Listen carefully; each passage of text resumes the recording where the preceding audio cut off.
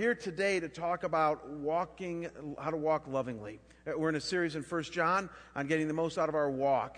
And I don't know if you guys have ever had this experience, but maybe with your kid you feel so strongly about something, so passionate about something that you almost don't have enough words to say what you want to say. Do you know what I'm talking about? Psychologists actually say that when you have a time of heightened passion, when you feel really strong about something, whether it be passion or anger, your IQ actually drops a little bit. That's why when your parents got so mad at you that they would go, like that, they couldn't get the words out because their IQ has dropped in that moment. And they don't know what to say and how to say it. And I just got to tell you, I feel a little bit that way about today's message. Not anger, but just passion.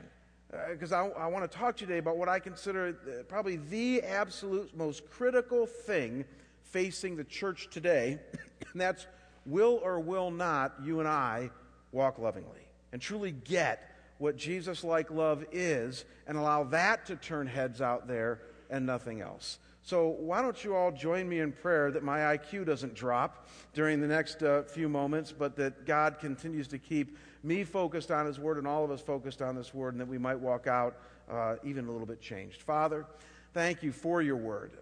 We were talking, Lord, here about knowledge and our thought level, and Lord, I realize that it's not about my knowledge, about my thought level. It's about what you've revealed to us already. And yet, Lord, all over the Bible, and especially all over the New Testament, is this idea that you have come to us in love, that you've called us to love, and that we're to love in a different way than our world presents us. And so, God, if nothing else, may we latch on to that today, and Lord, may you even show us how you've resourced us to be the kind of men and women that can truly love in a Jesus kind of way. And may we realize the power and the profundity that is found in that. So we ask you to speak to us in your word right now. We pray this in Christ's name. Amen. Well, I want you to think of all the songs about love that you and I have grown up with, because there are a lot of them. Titles like this: All You Need Is Love, Love the One You're With, I'm All Out of Love, A Groovy Kind of Love, Love Me Tender, You Can't Hurry Love, Sea of Love, The Best of My Love, When a Man Loves a Woman, Have I Told You Lately That I Love You, How Deep Is Your Love, I Just Called to Say I Love You. I mean, that's just off of the top of my head, sitting in my office this week, thinking of all the songs that I grew up with in the 70s, 80s, 90s when it came to love. You and I live in a culture in which we receive messages about love just from the songs on the radio every single day. In addition, in our culture today, we got volumes of books about love at our disposal. Have you ever noticed that? In fact, if you go to Amazon.com and type in the search engine love just under the books section, as I did this week, it will bring up approximately 250,000 books currently on love that you can have shipped to your doorstep overnight. That's a lot of books on love. In fact, you couldn't read 250,000 of books in your entire lifetime. So then I went to Google, and I decided, well, how many web pages are there on love? So I typed in love in the Google search engine. In 0.39 seconds, it tells you how long it took, it brought up 1,400,000,000 web pages all talking about love. That's a lot of love on Google. In addition to all of this, we have conferences and seminars on love, bumper stickers about love, billboards about love, magazines on how to love, talk shows dialoguing about how to love. We even have entire holidays in our culture today that are devoted to love, right? Like the one in February that most men are terrified that they will forget. So no matter how you slice it, folks, one thing is really clear, and that is that you and I have definitely grown up in a world and culture that is enamored with, even fixated upon love. I mean, it's all over the place in our fast-paced, want-it-now society.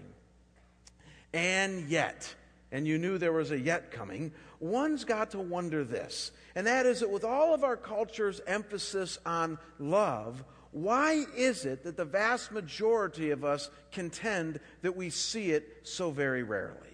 Have you ever thought about that? I mean, we are a nation that is so focused on love. And so why is it that you can have a nation that sings about love, talks about love, writes about love, twitters about love, blogs about love, conferences about love, even billboards about love, and yet has the majority of its members in the nation saying that they feel there's a deficit of love? How could that be? I mean, that's not the American way. I got to tell you, Americans are known for being the kind of people that when we want something, we go after it and we get it, right? That's just the history of our country. We get laser beam focus on something and we're good at solving problems, and we usually get there. And yet when it comes to this thing called love, and even for us as Christians, we're not really known for it, at least on a personal, interactive level. The vast majority of people you talk to will say that we could sure use a lot more of it, that we could sure use to see it more often in our daily interactions. And so what gives? And I think the answer is simple, folks. And that is because our culture, and maybe even some of us here today, are confused when it comes to what love really is and what it takes to love another person. I think that's what's going on. That when it comes to our definition of love, as well as how it's to work out in our lives, I think the vast majority of folks who have grown up in our love-obsessed culture really don't understand what true love is and how it's to be lived out in our lives today. And so kind of like a ship that's going through the ocean, but it's listing because it's taken on way too much bad water and can't really get into smooth sailing. That's the way our culture is when it comes to love. And it's time today for you and I, at least you and I, to take the bilge pump out and get some of that bad cultural water out of it so that we can start sailing again when it comes to this thing called love. And so I want to present two ideas to you here today. Two things that as we continue in our study of 1 John and we get to the next section of Scripture here, that John presents to us about how we can love in a Jesus-like way. And let's start very simple and yet profound. And here's the first thing John teaches us, and that is that following Jesus does present to you and I an entirely new pattern when it comes to love. We got to latch onto this morning. That following Jesus presents an entirely new pattern when it comes to love. If you brought a Bible with you this morning, I want you to open up to the book of 1 John. It's found toward the end of the New Testament, not the Gospel of John. It's his first letter called 1 John. If you didn't bring a Bible, there might be one in the pew rack in front of you. We're also going to put the Scripture up here on the screen. 1 John chapter 2, and let's look right now at verses 7 through 11. 1 John 2, verses 7 through 11. Listen to what he says. He says, "Beloved, I am writing you no new commandment, but an old commandment that you had from the beginning. The old commandment is the word that you have heard.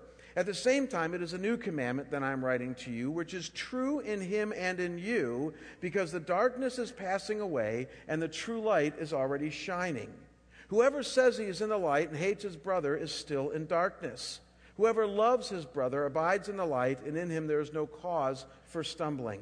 But whoever hates his brother is in the darkness and walks in the darkness and does not know where he is going, because the darkness has blinded his eyes." So, very simply put, you got John giving us two word pictures here, right? A word picture of new versus old, and a word picture of light versus darkness. And the question I got to ask us, and we got to wrestle with right now, folks, is what does John mean when he says that this commandment to love is not new but old, but at the same time kind of new? What does he mean by that? It almost seems like an oxymoron. He's saying, I'm not giving you a new commandment, but an old commandment, but hey, it's kind of new as well. What does he mean by that?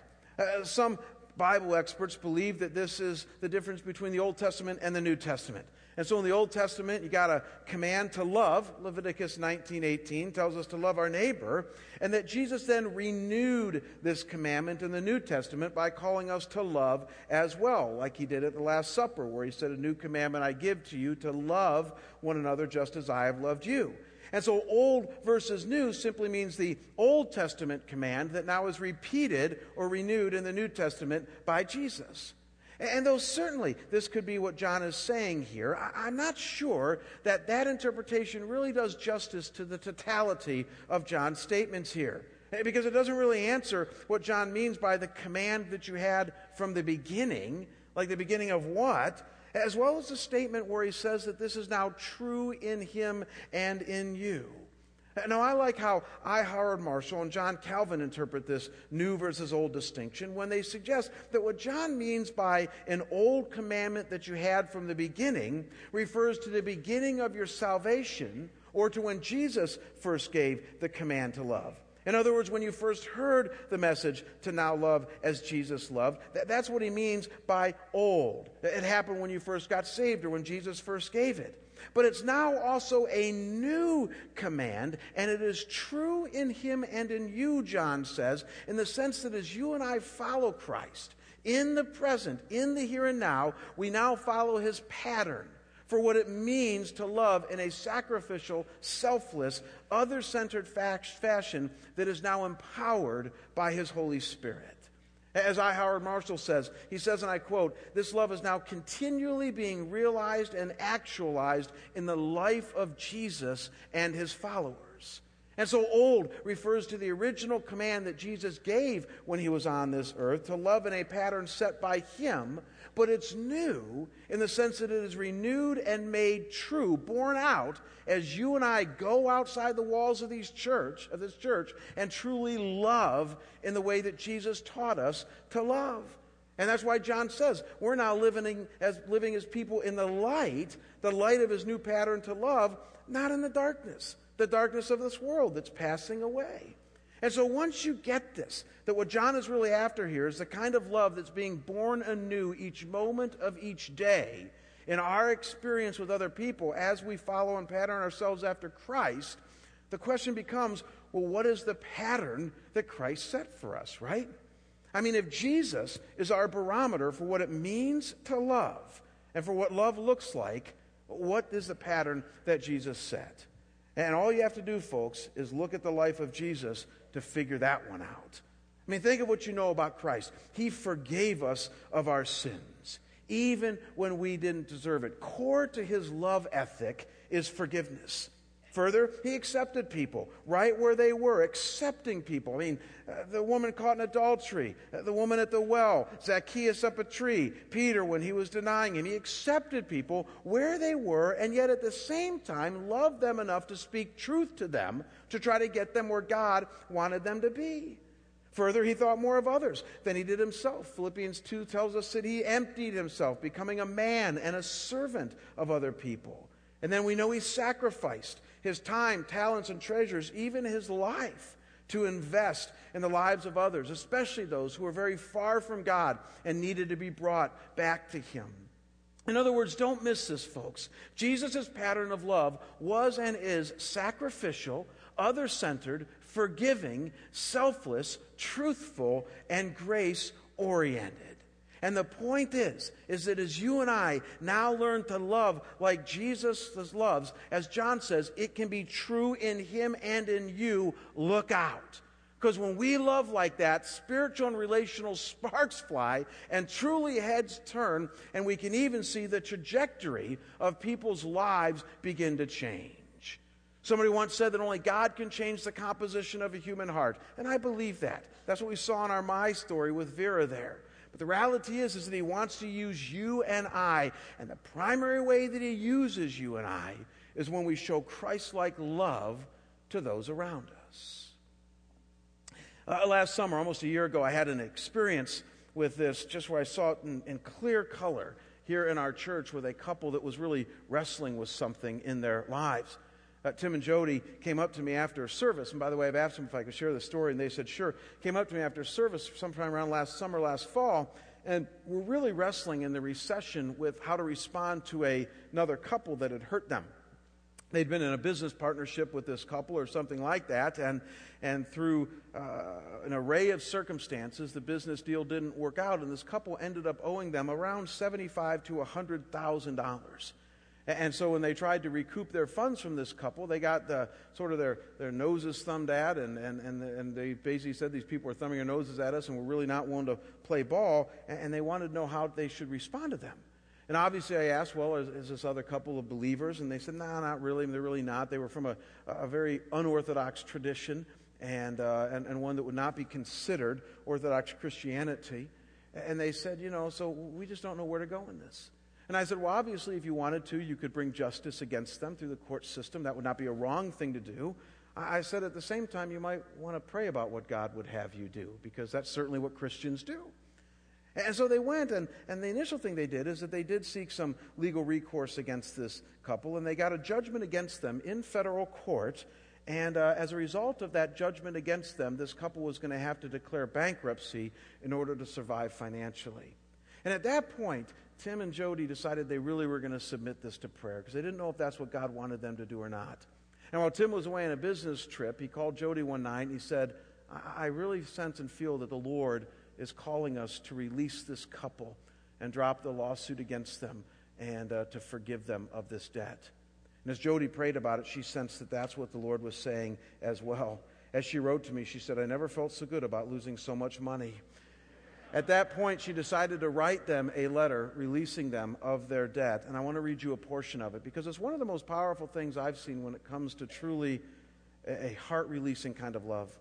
She says, Dear so-and-so, it is with humble hearts that Tim and I write to release you from your liability to us. This decision is the result of praying and seeking God's will together individually and with our pastor. Our prayer during this almost 2-year ordeal has been for the Lord to give us wisdom and direction. We have asked that all bitterness and anger and pride be removed so our judgment wouldn't be clouded with our own emotions. Our prayers have been answered and God has spoken to us very clearly. As Christians, we celebrate the grace Christ has extended to us. It is unimaginable that he would die for our sins and continue to love us unconditionally. We fail him constantly, and he chooses to forgive us and love us anyway. Because of our gratitude for his mercy and forgiveness and grace, we are compelled, blessed, and humbled to offer the same to you.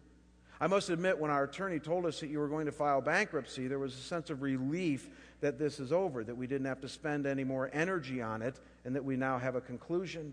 But after being prompted by the Lord, we can't see any good coming from you filing bankruptcy. We don't want your family to suffer any further devastation. We have realized that we can have the same relief and finality simply by releasing you of any obligation or debt you have with us. She says, Tim and I have learned countless lessons over the past couple of years as we have gone through some pretty tough trials. I've already shared the biggest one, but I would love to share a few others in hopes that something may bless and encourage and speak to you. And then she goes on to share things like joy and their identity in Christ and all that.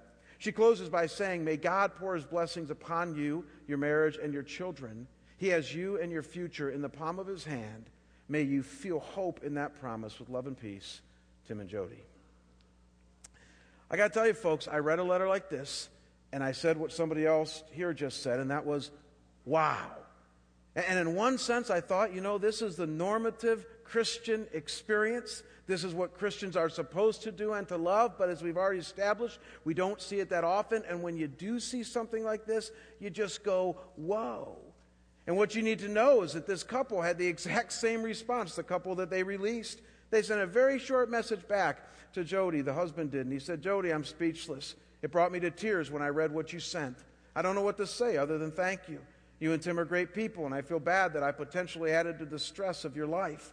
I want nothing more than what's best for you, and I wish I could have relieved some of that stress. I apologize for the short response, but like I said earlier, I'm somewhat speechless. Again, thank you, and may God bless you and your wonderful family. He didn't know what to say. He was blown away by this kind of love.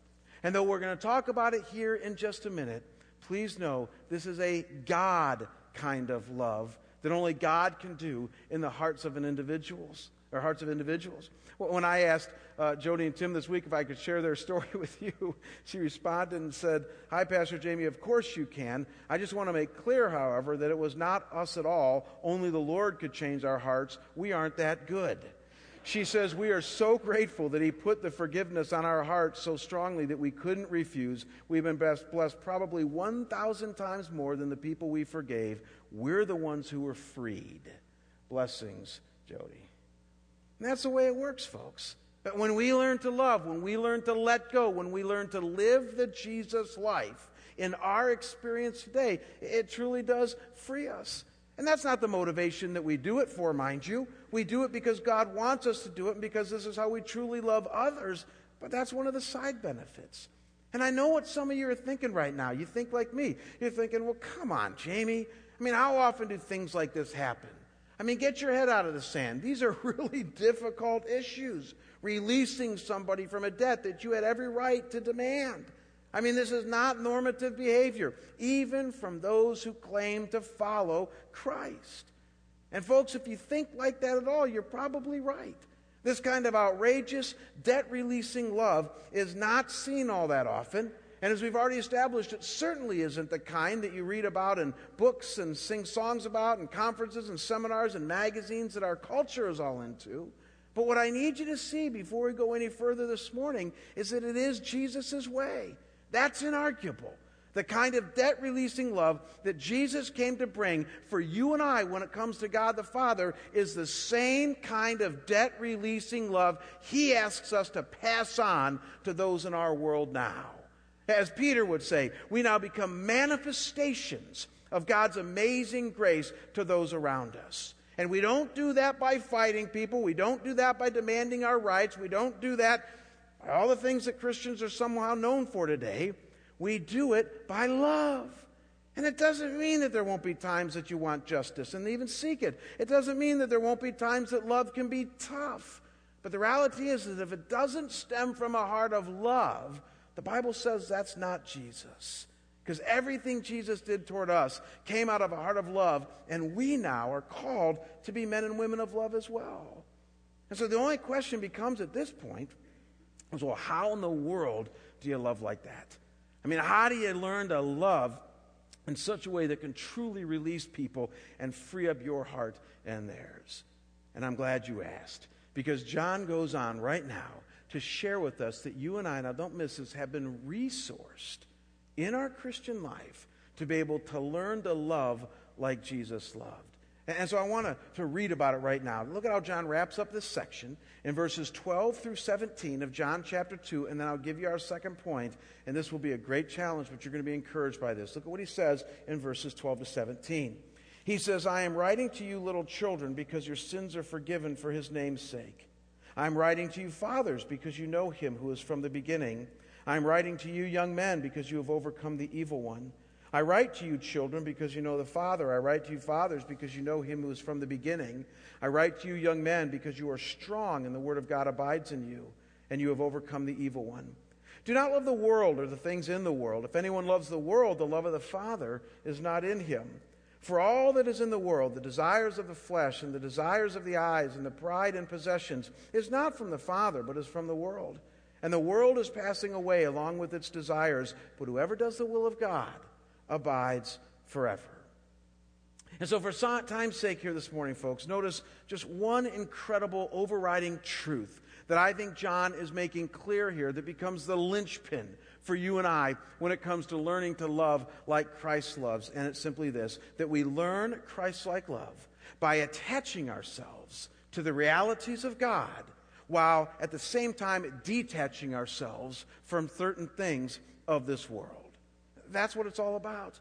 It's more easier said than done, but you got to understand God's plan, and that is that you and I learn to love in this outrageous, crazy fashion by learning to attach ourselves to certain realities that God has presented before us and then detaching from certain things of this world. And so notice first that John tells us that we need to attach ourselves to certain realities that are true for us as followers of Jesus. And to see those realities, you've got to look again at verses 12 through 14. These verses are actually debated by commentators, Bible experts. They kind of bicker back and forth as exactly what John is trying to do here. Because you're going to notice that he addresses three different groups, two different times, twice repeated. He addresses little children, and then he addresses young men, and then he addresses fathers. And in addressing them, he tells them what is true about them and their position or status in Christ.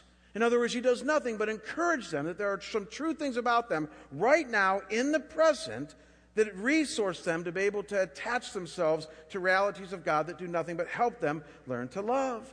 And the way the Bible commentators or experts bicker is that some of them think that these are literal groups. That John is referring to little children, fathers, young men, that he's kind of speaking to different age demographics here.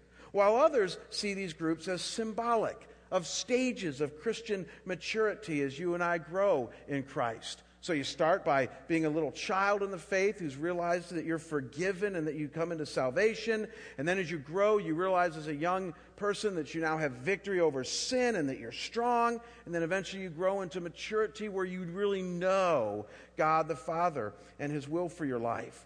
And then still others argue that these are just differing qualities of the Christian life that we all share at all times, like we all need to be forgiven and to know that God Father personally and have victory over sin. And though there are strong arguments, folks, for each interpretive solution here, whether literal or symbolic or qualitative, I tend to favor the symbolic one. And I'll tell you why. I tend to favor it because, as I established here in week 1, John is a poet. And John is going to communicate to you and I in poetic word pictures quite often, light, darkness, new, old, and here I think stages of Christian maturity. And so it would not be at all unusual for John to use poetic license here and share that some of us are at the little children stage of our Christian walk. But that's okay. We're at a stage where we're realizing that we are forgiven of our sins, washed clean, and that we've now been brought into a life-giving relationship with God the Father. And guess what? That resources you to be able to begin to love like Jesus loved. But then some of us are now at the adolescent stage, where we are growing daily in our faith, and we're growing daily in our victory over sin, and we're getting strong, as John says. And guess what? We now can love even more and learn to be selfless and other-centered and releasing in our love of others. And then we can even become adults in our faith, where we begin to know God in deep and intimate ways, even to the point of becoming like Him in our faith and actions. So I think what John is saying here, folks, is reminding us of our status and position in Christ each of each step as we follow Him and become more like Him. And so don't miss, in a very real way, he is challenging us to attach our souls to the realities of our Christian experience, realities of Christ that you and I can and should experience each step of the way. Realities like that we've been forgiven, that we have victory over sin, and that we can know God the Father in deep and intimate ways. And what John is saying is that as you and I grow in these things, as we become more and more the men and women that God wants us to be, as a result, look out. You're going to begin to love like God wants you to love. It becomes a byproduct of knowing and experiencing Him. You know, I had a profound experience with this just about 8 years ago, so not too long ago, in my own Christian maturity. The year was 2002, and I had just gotten back to Cleveland, Ohio, where I was assuming the senior pastorate of my home sending church years before, Fellowship Bible Church in Chagrin Falls, Ohio. And as I started there in January of 2002, I decided that spring I was going to do a sermon series on the story of the prodigal son out of Luke 15. So I'm scouring all the commentaries and just nailing down all the ins and outs of the prodigal son, with the wayward son and the older brother who cops an attitude and the, forgiveness of the father and all that other stuff. And at one point I decided to read a book about the prodigal son by Henry Nouwen called The Return of the Prodigal Son. It was about Nouwen's experience actually with Rembrandt's famous painting that you see behind me on the screen there, the story of the prodigal son. It's actually a very profound painting, if you see it there, of the father embracing the returning son there, who's got all the tattered clothes and he's missing one shoes, and the father just embraces him as he nuzzles his head into the father's chest there. And then you got the older brother on the far right there that's kind of looking as he's staring into space, and you know what he's thinking. He's thinking, I never got grace like this. He's thinking, why is this younger son who's whittled away all the inheritance or half the inheritance getting all this grace? What's going on here? And Rembrandt painted this beautiful painting, and Nouwen's talking about this painting all throughout the book. And at one point at the end of the book, Nouwen said something that God really used to zing me in my Christian experience, and that was simply this. He said that the majority of people who latch on to the story of the prodigal son almost always latch on to either the experience of the younger son or the experience of the older son. Give me a head nod that you all get that. In other words, we either latch onto the fact that we're like that rebellious, bratty, spoiled younger son who goes off and whittles away our lives and then comes back to God, a pitiful wreck, and that we experience His grace and forgiveness and now we're home. Or we're like the older son who never left the farm. We've always stayed in church. We've always been pretty good. And when we see other people get grace, we're like, that's not fair, God. It shouldn't be that way. And he said most people spend their entire lives focusing or even ping-ponging back and forth between the older son and the younger son. And then Nouwen said this. He said maybe some of us should start to grow up and start relating to the Father. Maybe some of us should start to grow up and realize that as you grow into Christian maturity, you don't become like the son, and you don't relate to the older son. You start to relate to the Father, who was a dispenser of grace, who was a forgiver of sin, who was the kind of man who could receive back wayward prodigals, but then also speak truth to sons who have copped an ungraceful attitude. And as he shared that with me in that book, I was 38 years old at the time, I thought to myself, Rasmussen, it's time to grow up. I spent most of my adult Christian life either relating to the younger son or relating to the older son. It was one of the first times where I thought I need to become the father. I need to become the father to my church. I need to become the father to my good friends. I need to become the father, take this in the right light, to my wife. I need to become the father, truly in a spiritual sense, to my children. In other words, start being a man, Jamie, who learns to love like Jesus loves in this grace-releasing, audacious fashion that the Father showed in that story. You see, that's what John is telling you and I here. That this can be true in him and in you, but you need to attach yourselves to the realities of God. C.S. Lewis once said that the goal of the Christian life is to become a little Christ. He didn't mean that in any redemptive sense or in any deity sense. He just simply means that if we're actually going to become more like Jesus, then the goal is to have a bunch of little Christs walking around. And he's right. That the goal for you and I is to learn to become more like Christ. And you're not going to do it unless you attach yourselves to his forgiveness and to his Holy Spirit power that frees you from sin, and then the knowledge that you can have that leads you into intimacy with him. And yet notice that it doesn't stop there. Very interesting.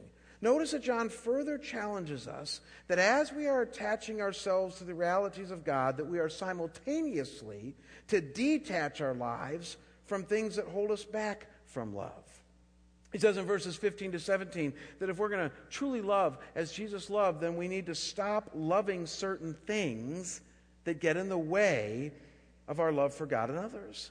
And under the banner of not loving the world, which is like a catchphrase, but in this context it simply means the system or structure of the world, he then specifically mentions three things. You don't want to miss this, that we can stop loving. And that is the desires of the flesh, the desires of the eyes, and pride in possessions. And though there's probably 3 or 4 sermons just in those 3 phrases there, here's what I think John is getting at here. And that is that anything that competes for our love for God, anything that keeps us from loving God fully and completely, whether it is overtly sinful or just too much of the world, he says, detach your souls from, because it's keeping you from loving God.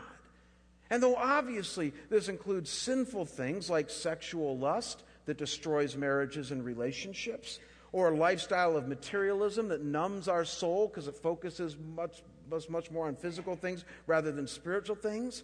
Or obviously it means traits like pride, anger, hatred, envy, greed. I mean, these things just sabotage relationships. I believe also, however, that John is referring here in these 3 phrases to seemingly innocent and benign things, actually things that might not be all that bad in a certain context, but don't miss this. But when they become too big for our lives, when we incorporate things of the world too much in our lives, they actually slow us down. Again, too much water in the bottom of the ship there, and actually cause us to not be able to love. And we need to detach ourselves from them. What are we talking about? Tim Keller of Redeemer Presbyterian Church in Manhattan calls these things idols of the heart. Give me another click here, guys. And he suggests in his writings that there are things that are seemingly innocent in our world that have become idols in American culture that really hold us back from knowing God and loving others. Things like comfort. The fact that you and I live in a comfort-obsessed culture that demands a lack of stress and ease in life above all else. It's become an idol for some of us. Or how about approval? Keller writes about the tendency that we all have to seek approval and affirmation at any cost, even the cost of being disingenuous with those around us or manipulative of those around us. We're going to manipulate affirmation and approval from them. Or how about control? A seemingly fine activity in and of itself, but taking on idol status when you and I demand certainty and sureness from God in a world that we know isn't going to give it. Or Keller even writes about power. something that our world system unashamedly seeks after and utilizes to egregious extremes, the attaining of success and influence and winning at all costs, even the cost of our own integrity and character. Comfort, approval, control, power, all potential idols of the heart. And so Israel was criticized by God for bowing down to Baals and having, wooden poles that they would worship. We haven't done that today, but we got our own symbolic poles of things that have taken much more of a higher status in our life than God himself: comfort, approval, control, and power. And until you detach yourself from these things, you're not going to have the love of Jesus experientially flowing in and through you. As I thought about you guys this week when it came to that, I thought, here's the bummer when it comes to these idols of the heart, and that is that, I myself live in a relatively cloistered world. Most pastors won't admit it, but it's just true of us. We're around Bible studies and lay people, and, everywhere we go, we're reminded that we're Christians, and though we live in the world, we're in somewhat cloistered environments, and that's not all bad. I mean, my gosh, we're pastors. And yet, even in that world of mine, I got to tell you, I struggle daily with the idols of comfort, approval, control, and power every day in my world. And as I thought about it, I thought, now if that's true for me, you folks got to be dead men and women out there. I mean, think about it. If I struggle with it, and I'm not even on the front lines as much as you guys are, then this has got to be something we all struggle with. Can you own that today? You see, that's what God is asking us to detach from. Many of us think we just have to detach from the really ugly sins. That's true, you do. But it doesn't stop there. Larry Crabb calls that good enough Christianity. The fact that if I just avoid 6 or 7 big sins, I guess I'm good enough. No, that's not what it's about. You see, that is what you need to do. But then you need to dig deeper and begin to detach yourself from things of the heart that are holding you back from love. It's an attachment-detachment model that Jesus gives us here. And what is the end result of this? You're going to love it. Look at verse 17, how John wraps this up. He says, "And the world is passing away along with its desires, but whoever does the will of God abides forever." Whoa. So in short, learning to walk lovingly places you and I smack dab into the center of, as John says, the will of God. It allows us to do and accomplish his will for our lives. And what is his will? To be faithful and to be loving. One last illustration, and with this will be done. How many of you, when you were little guys and gals, ever went to a circus? Let's see a hand raise. How many of you went to a circus? Wow, some of you didn't have really nice parents. Anyways, I'm assuming that most of us have gone to the circus when we were little guys and gals. And I don't know if you remember the circus, but one of the most cool things about the circus was the trapeze act, right? I mean, as a little guy not growing up with Nintendo or Xbox 360 or anything like that, when I went to the circus and that trapeze thing happened, my heart was beating 1,000 miles an hour. Remember those days? And really what got your heart beating was when they were all swinging up there, and at one point, when they were kind of coming toward each other, one of them would let go of their trapeze, and as you see in the picture, they're flying through the air. And some circuses didn't even have nets. Remember that? Flying through the air. And the other one would then reach out and catch the person, and we'd all start to clap. I think it's a great picture for what John, and by extension God, is asking you and I today when it comes to detach and attach. You see, some of us have been swinging on the bar of this world way too long, haven't we? I mean, we're just swinging on the bar of this world, just kind of going our way, and as Vera said earlier, going to church and doing our thing. And yet we've never really let go of the things that hold us back from love. We've never been that trapeze artist that's willing to detach from the bar and attach ourselves. Take that risk that God's really going to catch us and attach ourselves to him and his realities. That's what John is asking you and I to do. That's what separates the men from the boys, the women from the gals, when it comes to this thing called love. That's what will allow you to not just love like the songs you hear on the radio, but to love like Jesus called us to love, in a way that really can release others and do so in a way that gives life to your own soul. It's not an easy thing to do. It's a process. I had a gal come up to me after this last service just in tears. She didn't even tell me what the situation was, but just in tears, agonizing over not being able to let go. And maybe some of you are there right now. I get that. In fact, Tim and Jody emailed me this week and told me it was a 2-year process for them to be able to let go of the debt owed to them. But the reality is that as you stay in the ring, as you detach from the things that hold you back, as you attach to the realities of God, He just might do something in your heart that will allow you to love. And you will look back, and like many of us have said, you will say, only God. Let's pray. Father, I thank you that your word, though pulling no punches, comes along and defines for us what love is about and even lifts it to the, well, along with faith and hope, to the highest ethics that a Christian can have. And so, Father, I pray that as we focus just a little bit today on what it might mean to walk lovingly, that at the very least, Lord, you would nudge some of us off center in our lives. And, Lord, remind us that we truly might need to go from being a little child to a young man or woman to a father or a mother in our faith. And, Father, I pray that as some of us are really stuck in our ability to love right now, as can be very common in today's world, that, Lord, as we stay in the ring with you, as we learn to detach from the things that hold us back and attach our lives to the realities that you provide, realities like forgiveness and victory and true knowledge of you, that, God, you might pull a fast one in our hearts, that you truly might soften our hearts, that we might love in such a way that makes a difference. God, thank you for your word. Thank you for Jesus, for the salvation that he's provided for us. We pray these things in his name. Amen.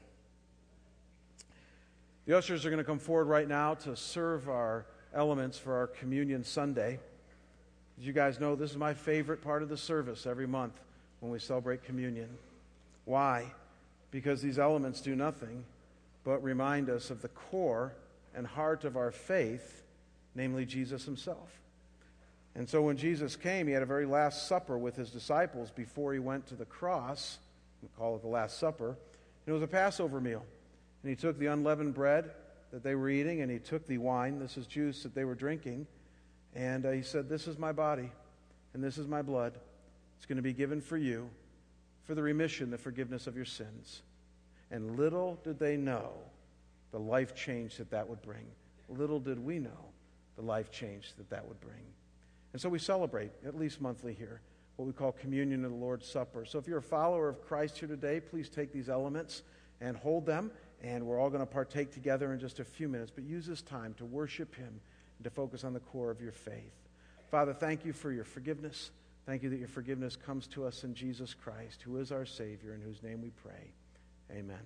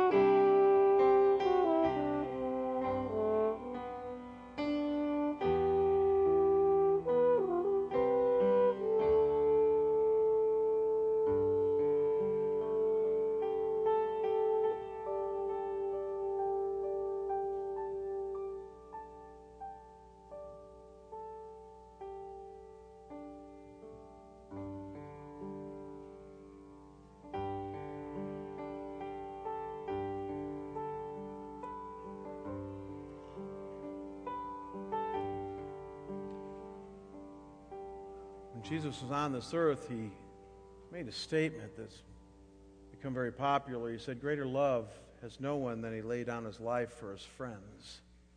And then Jesus said to his disciples, "And I call you friends." So add that up.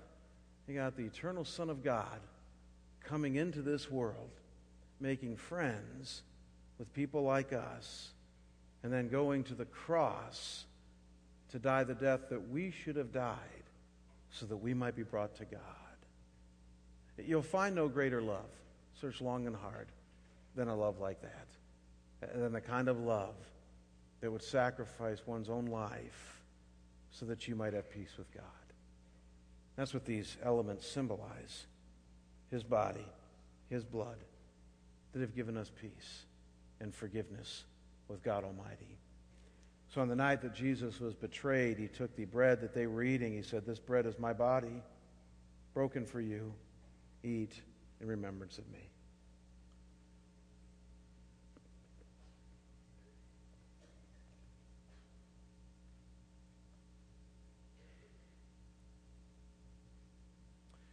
And in the same way, Jesus took the cup that they were drinking. He said, "This cup is the new covenant in my blood, shed for the forgiveness, the remission of your sins. And whenever you drink it, remember me." God, our Heavenly Father, we thank you for the indescribable gift of Jesus Christ, your Son. Thank you for the gift of your Holy Spirit, who empowers us to follow him. And so, God, as we go now in the name of your Son Christ, we pray that your Spirit and the intimacy of your Son and Father yourself would go with us, remind us that you will never leave us or forsake us. And Lord, may you help us to love as we've been called to love. We pray these things in Christ's name. Amen. God bless you. We'll see you next week.